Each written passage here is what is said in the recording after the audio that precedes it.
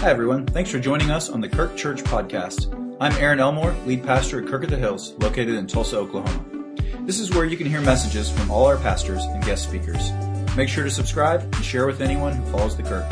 If you want to know more about us, visit us at thekirk.com, like us on Facebook, or follow us on Instagram at The Kirk Church. Let's get started with today's episode.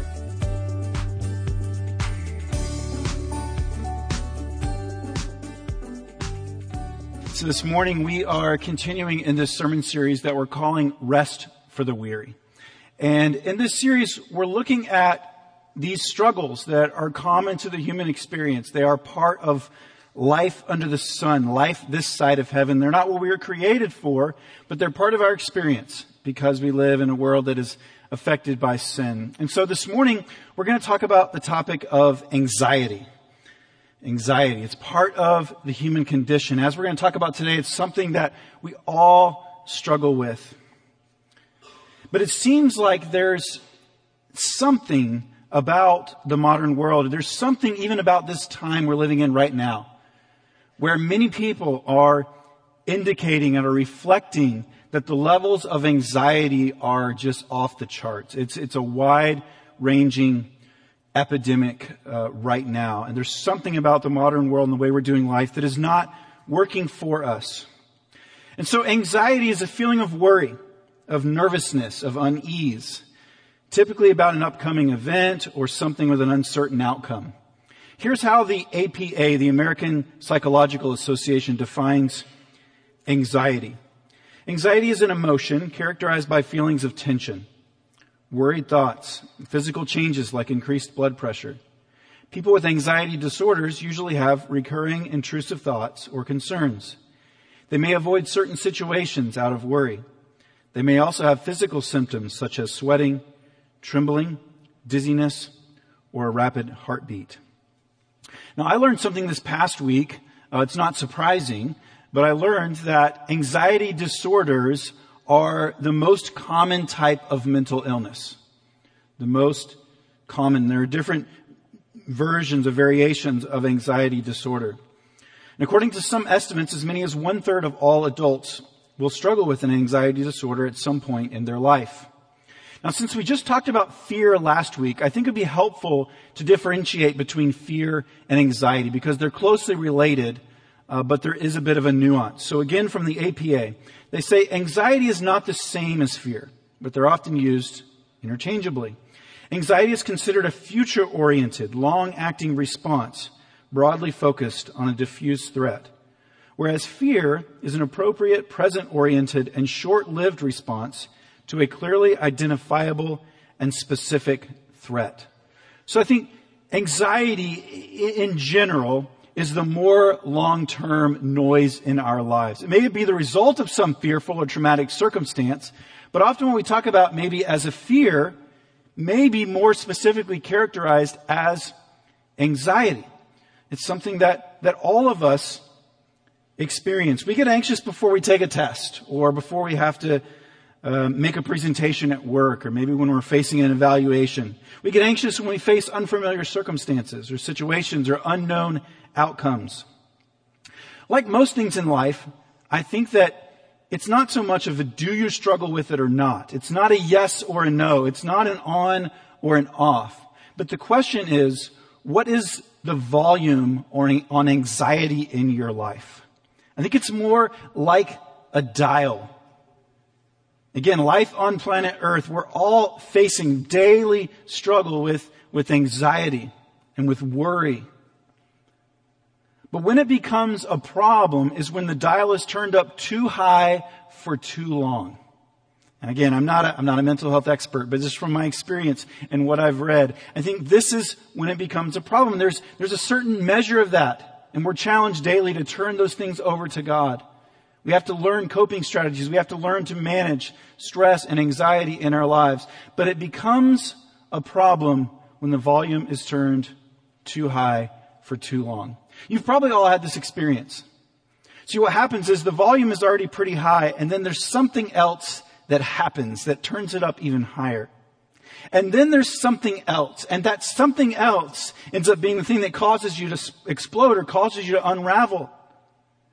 And often you'll say, well, looking back, it wasn't that thing, but it was the thing before the thing, or the thing before the thing before the thing. You see, the volume was already high, and then it was just too much. Because sometimes in life, that's where we find ourselves. We say the volume is too high, the temperature is too high. We can think of it that way. And it's more than we were created to manage. This is when it becomes unmanageable. It disrupts our normal relationships, prevents us from doing things that we enjoy, or from fulfilling responsibilities at school or work, or in our family or our close relationships. And so this morning we're going to look at this topic, and I think we're going to apply wisdom from the teachings of Jesus to see that he understands the anxiety that we're going through. The Bible talks about this because it's a real struggle. And I want us to find encouragement for our anxious and weary souls. And so Jesus says, verse 25, "Therefore I tell you, do not worry about your life." Some translations say, do not be anxious about your life, what you'll eat or drink, about your body, what you'll wear. Is not life more than food, and the body more than clothes? So this word worry or anxiety is clearly the key idea. It's the key word. It shows up 6 times in 10 verses. It can be used in both a positive or a negative way. The same word here in the original language. It can be used positively to express intense concern or care for something. Such as Paul, he says that he was concerned for the Lord's work in 1 Corinthians 7. Or concerned for a person's welfare in Philippians 2. This is an appropriate concern, and therefore it's translated in our English Bibles concern rather than anxiety or worry. We might think of this as a vested interest. There are things that we have buy-in, and it's appropriate. However, this same word can also be used to express intense feelings of anxiety about issues of life, unfamiliar situations, pressing matters, or even inordinate concern about something that is of lesser importance. It's the same word that's used by Paul in Philippians 4:6, another familiar passage where he says, "Do not be anxious about anything, but in every situation, by prayer and petition with thanksgiving, present your requests to God. And the peace of God, which transcends all understanding, will guard your hearts and your minds in Christ Jesus." Now, what is Jesus telling us to do here? I don't think that he's discouraging hard work. I don't think that he's discouraging planning. It's not like, Hakuna Matata. Hey, if everybody can just chill out and just relax and let's just, everything's fine in life. Let's just pretend that everything's okay. And let's just adopt this mentality that, every day is a day at the beach. That's not what Jesus is telling us to do. And in fact, some translations can be unhelpful here. In the King James, it says, take no thought. I don't think that's it. I don't think Jesus is saying take no thought. But he's saying that when we experience anxiety and worry, we're to come to him. Right? This is the invitation of Jesus throughout this series. Come to me, all who are weary and burdened. That's all of us. And he's graciously inviting us when we experience these things to turn in to him. Because the goal is greater trust in God. That's ultimately why anxiety is bad for us, because when we're consumed with worry and anxiety, it can prevent us from trusting in God, and that's what we were created for. We were created to trust God, to be in a dependent relationship. This also causes us to turn inward rather than to him. So Jesus makes a case for why trusting in him leads to a more abundant life, and why worry and anxiety can actually do the opposite. They can rob us of true life. So his first big idea in this teaching is how much more? How much more? He uses 2 examples here. He uses the birds and he uses the flowers of the field. And he says, look, if God can take care of these little things, if he can take care of these details, if he cares for his creation so well, how much more does he care for us? Human beings. People made in the image and likeness of God. That's what makes us unique. God cares for all of his creation. It's not that he doesn't care. He does care, but he says, how much more does he care for us, for people? We are unique. We are the pinnacle of creation. We are the crowning glory of God's creation because we are made in the image of God. And Jesus says, look, if God cares, if the Father cares for these birds and does such amazing things through creation, how much more does He care for us? Does He love us? And the daily worries and anxieties of the ancient world were different than the reality for many of us. Some of Jesus' audience would have had concern for daily bread. Literally, they did not have very much. Many of us, probably rarely, if ever, will worry if we have enough food to make it through today. But let's not miss the challenge. You see, when Jesus said, pray, give us this day our daily bread. Yes, He was talking about physical bread, but it's more than that. And see, that can be the problem. Sometimes when we have the physical resources, we think we're fine. We think we're good. But just like the people back then, our lives are still filled with anxiety and worry. We still struggle to trust. And what Jesus is calling us into is a daily relationship of trusting in Him. We face situations and decisions that people back then did not have. They had their struggles. Life was hard. I'm glad I'm living now versus then. But yet we have our unique challenges as well. That are a result of technology, that are the result of the complexity. We face decisions that they didn't back then. So Jesus' big idea here first is that when we have anxiety, we can trust in God's provision and His great love for us. Psalm 55 says, cast your cares or your burdens upon the Lord, for He cares for you. Now, that's not a magic wand that's going to make your situation suddenly turn out great. It doesn't mean that every story or every hardship is going to end with a nice bow and every story is going to be great and there's going to be great resolution. No, we're not promised that. But Jesus promises us that in these struggles, in these cares, that we can turn to Him and that He will be with us and that He loves us and He will never leave us or forsake us. This is His promise to us. How much more does He love us? And then He makes the opposite point right after this. He says, how much less are our lives when they are consumed and overcome by worry? Verse 27, can any one of you, by worrying, add a single hour to your life? Worry and anxiety doesn't accomplish anything. In fact, it's the opposite. We know that worry and stress and anxiety, if we don't manage it, if we don't deal with it, it will consume us and it will take away from us. It can take away from our life. It can rob us from God's goodness. It can rob us from the fruitfulness of life in Him. Worry can take away from our lives. It takes, and it takes, and it takes. How much less? And then he builds on an argument in verse 34. He says, therefore do not worry about tomorrow, for tomorrow will worry about itself. Each day has enough trouble of its own. Worries and anxieties become cumulative. That's what Jesus is arguing. They're cumulative. If we borrow from yesterday and we pay a debt on those things, and then we also borrow from the future and we add that to today's worries, which there are enough, it's just too much. We weren't created with the past capacity to manage all of these things, our past, our present, and our future. And we get ahead of ourselves. And it's exhausting. We've probably all heard the proverbial saying, take it a day at a time. And it's true. It's powerful. That's what Jesus really is calling us to. Again, there's wisdom in planning. He's not saying take no thought for your future. But the general posture of our lives is that we are called to take it a day at a time. Because we're finite. We're limited. Sometimes we have to take life not a day at a time, but an hour at a time. Or even a minute at a time. So a number of years ago, I unwisely took on this at-home exercise program. Maybe you heard of it. It's called P90X. Anybody? Yeah. And remember, one of the sayings of the guy is so annoying, but he would say, you can do anything for 30 seconds.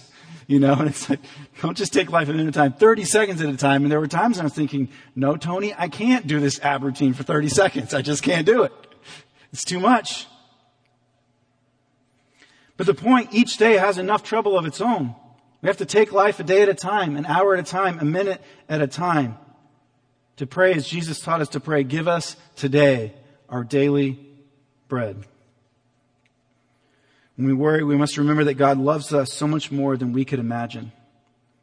And our lives will be so much less when we don't fully trust in Him. The anxieties and worries of this life can squeeze the life out of us.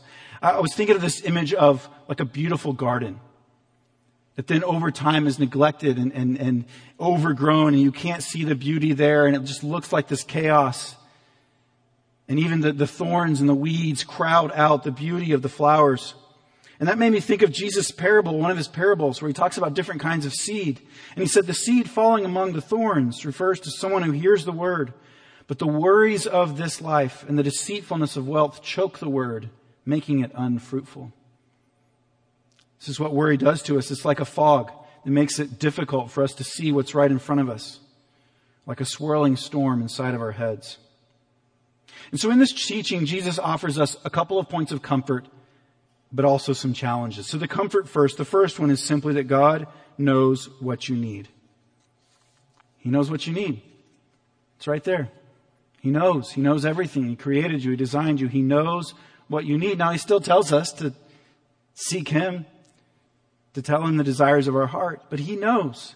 He knows what we need. And then related to that truth, it says God will supply your need. All of these things will be given to you as well. He brings the argument to a pinnacle, stating that if priorities regarding the kingdom and treasures on earth and heaven are rightly ordered, God will provide for fundamental human needs.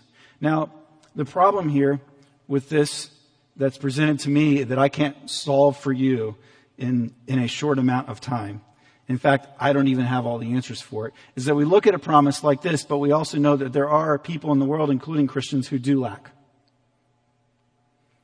And that's not necessarily the primary goal of my sermon this morning, but we're in this text, and I think that that's a reasonable question to ask. It's certainly a question that I ask as I look at this, and I think, okay, you promised, but yet there's also some people who do lack. And I don't have a complete answer for you, but I do have one possible perspective on that. And that is that when Jesus made this promise, He also assumed in that promise that the people of God would be living into the values that He gave. And the people of God are called throughout the New Testament to be generous toward those in need, to help those who have lack. And so it's possible that when we see a lack of fulfillment of this verse, that it's not a failure of God's faithfulness, but it is a failure on behalf of God's people to live fully into His kingdom vision for us. Again, that doesn't resolve all the tension there. There's mystery. There's things that we don't fully understand. That's my really short answer and one possible explanation of how to unpack this promise. But I think our general posture is to see that God promises that He will supply. He will supply our need. But He also has a demand of us in that. And that is that God wants our hearts. He says, seek first His kingdom and His righteousness, and all these things will be given to you as well. God wants us to trust Him first. To trust Him in all things. And that's hard. That takes faith. To believe that He is sovereign. To believe that He is good when we have all of these tough questions in our lives. To believe that living into His new kingdom reality should be the priority in our lives. And I think we also see here that trust is central to our testimony as the people of God. Radical trust in Him in the midst of uncertainty and challenge and struggle. It's a defining mark of the life in Christ. Our trust in God makes us a distinct people. He says, look, even the pagans, they run after these things. They want these things. They desire them. Will you be different? Will you trust me for them? Rather than running yourself ragged, will you have faith in me? Because that is one of the ways that we testify to the world that there is a God who is good. There is a God who provides for us. There's a God who is loving and who is caring. And so the challenge for us is to trust in Him because it's central to our unique testimony. So what do we do to turn down the volume? Like most things in life, again, it's a dial. It's not a yes or no, but it's a degree. And the question is, to what degree is anxiety robbing me of true life? To what degree is anxiety keeping me from trusting in God? And therefore, how do I, by God's grace, turn down the volume on anxiety that we all struggle with? And so I begin there with the foundational things that we know that we need to do to grow spiritually, but we're called to seek first. And so I think reading Scripture can be helpful, in particular the Psalms. I think sometimes it's good. I've known people going through really difficult things who actually found it really helpful to read places in the Bible that weren't all the really happy promises. They read the book of Lamentations. They read the psalmists who were struggling with the hard realities of life. But to read Scripture, to read God's eternal truth, and to pray often, to remember that we have access anywhere, all the time. In the midst of our struggles, in the midst of our anxiety, we have access to the Father, and we can turn to Him in prayer, to pray often. It can be helpful for some people to write down these things, to journal. I definitely want to encourage you, as Pastor Colin did a great job a few weeks ago, because all these things are overlapping, right? Depression, anxiety, it's often these overlapping layers, just like I started at the beginning of this series, showing that all of life overlaps. And he did a great job of encouraging us to reach out, to lean into the community that we have. Often when we're struggling, we turn in on ourselves. When we need to turn out to friends, to family, to support. It may be reaching out to a pastor or a spiritual mentor. It may involve reaching out to a mental health professional, to your doctor. Those can be ways that God can help us through these things, and we don't want to neglect that, because it may be that therapy, it may be that medicine is what helps turn that down the dial just to a more manageable point in life, so then you can still ride the ups and downs of life. I give practical advice here. I don't have chapter and verse on all of these to prove them, but I think they're wise based on what we've learned about human behavior and the human body. We need to slow down. When the volume is too high for too long, sometimes the only option you have is you've got to say no. You've got to slow down the pace because there's just too many things. Sometimes we have to do that preemptively, knowing that we're coming up into a difficult season. There may be things that we have to say no to ahead of time because it's just too much. Turn off. This is a particular challenge for us. And there's a lot of things in that, but I think that we need to turn off screens. We all know it. We think it's a generational thing. We think it's a young people problem. We're all looking at screens too much. Whether it's a TV or a computer or your phone, we all have different, but we know it's too much and everybody hates it. Well, here's somebody else harping on tech. I'm not anti-technology. I know it's part of our lives, but we can do a better job of managing how much time we are in front of screens. And we know it's too much and it's not good for us. And so we have to turn down that dial because it is contributing to our anxiety. We know it. And so we struggle. I know it's hard. I've got a little dish in my house where I try to put my phone, and am I always like perfect and it's there for 12 hours and I don't touch it? No. But I'm trying, because I know that if I'm always connected, it's always in my pocket, it's always buzzing and dinging at me, it's contributing to anxiety. And so we have to disconnect. We have to pull back from some of those things. Now, listen, my goal is I'm not here to shame you. If you're in a unique situation right now where there are times and seasons because of work or some family obligation, you've got to stay connected. Look, I get that. But for most of us, we have control over this. But we're addicted. And turning down that volume, part of turning that down and saying no for us certainly is placing limitations on technology, because it's hard on us. It is contributing to our anxiety significantly. Look, these other things are practical advice. You didn't have to come to church for somebody to tell you need more sleep, and sleep's good for you. But as your pastor, I care about you holistically. And so if you're not getting enough sleep, you need to get more sleep. That's, again, easier said than done. But it contributes to that volume being turned up when we're not getting enough sleep. We need to get outside. We need trees. We need to walk under trees. God gave us the gift of creation. Let's do it. Let's do more of it. This is good for us. We need to start moving. We need to go for a walk. We need to move our bodies if we can. These are all part of the equation of turning down that dial on anxiety so that we can be healed. We can be whole. This is a struggle for all of us. Let me just tell you, even just the idea of preaching a sermon on anxiety this kind of sounds like a joke, but it is a little anxiety inducing. Because I know, I can say things that are unhelpful, and I don't want to do that. I don't want to contribute to the burden or to the shame. I want to talk about this because it's a real topic, because Jesus talked about it, because He knows the human experience, and He cares for us. And we're all struggling with this to a degree. So we need to say, God, we need your help. We need your grace, because it's too much. This life is too much. We turn on the news, it's too much. We get up out of bed, our lives, our struggles, it's too much. It's too much for us. Because it's not the way it's supposed to be.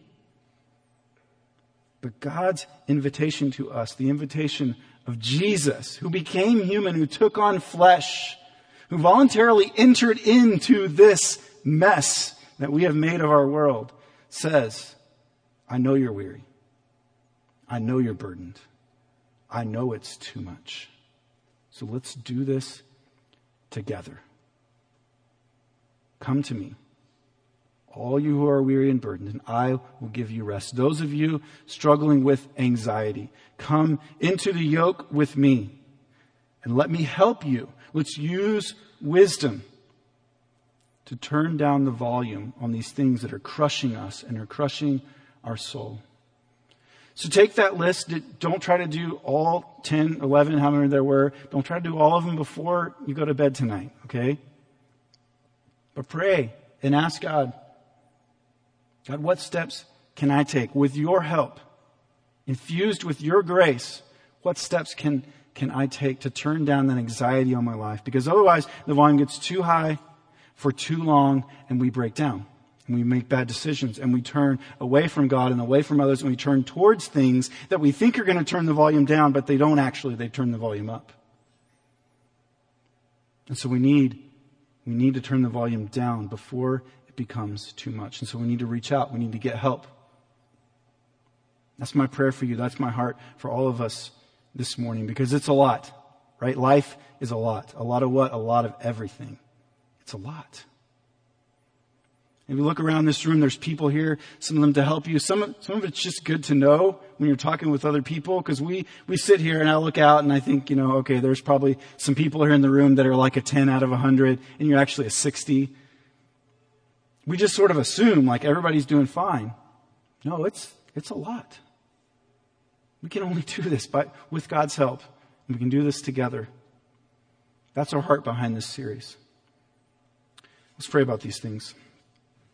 Heavenly Father, I thank you for the promises of your word and the promises of grace upon grace for this difficult journey of life.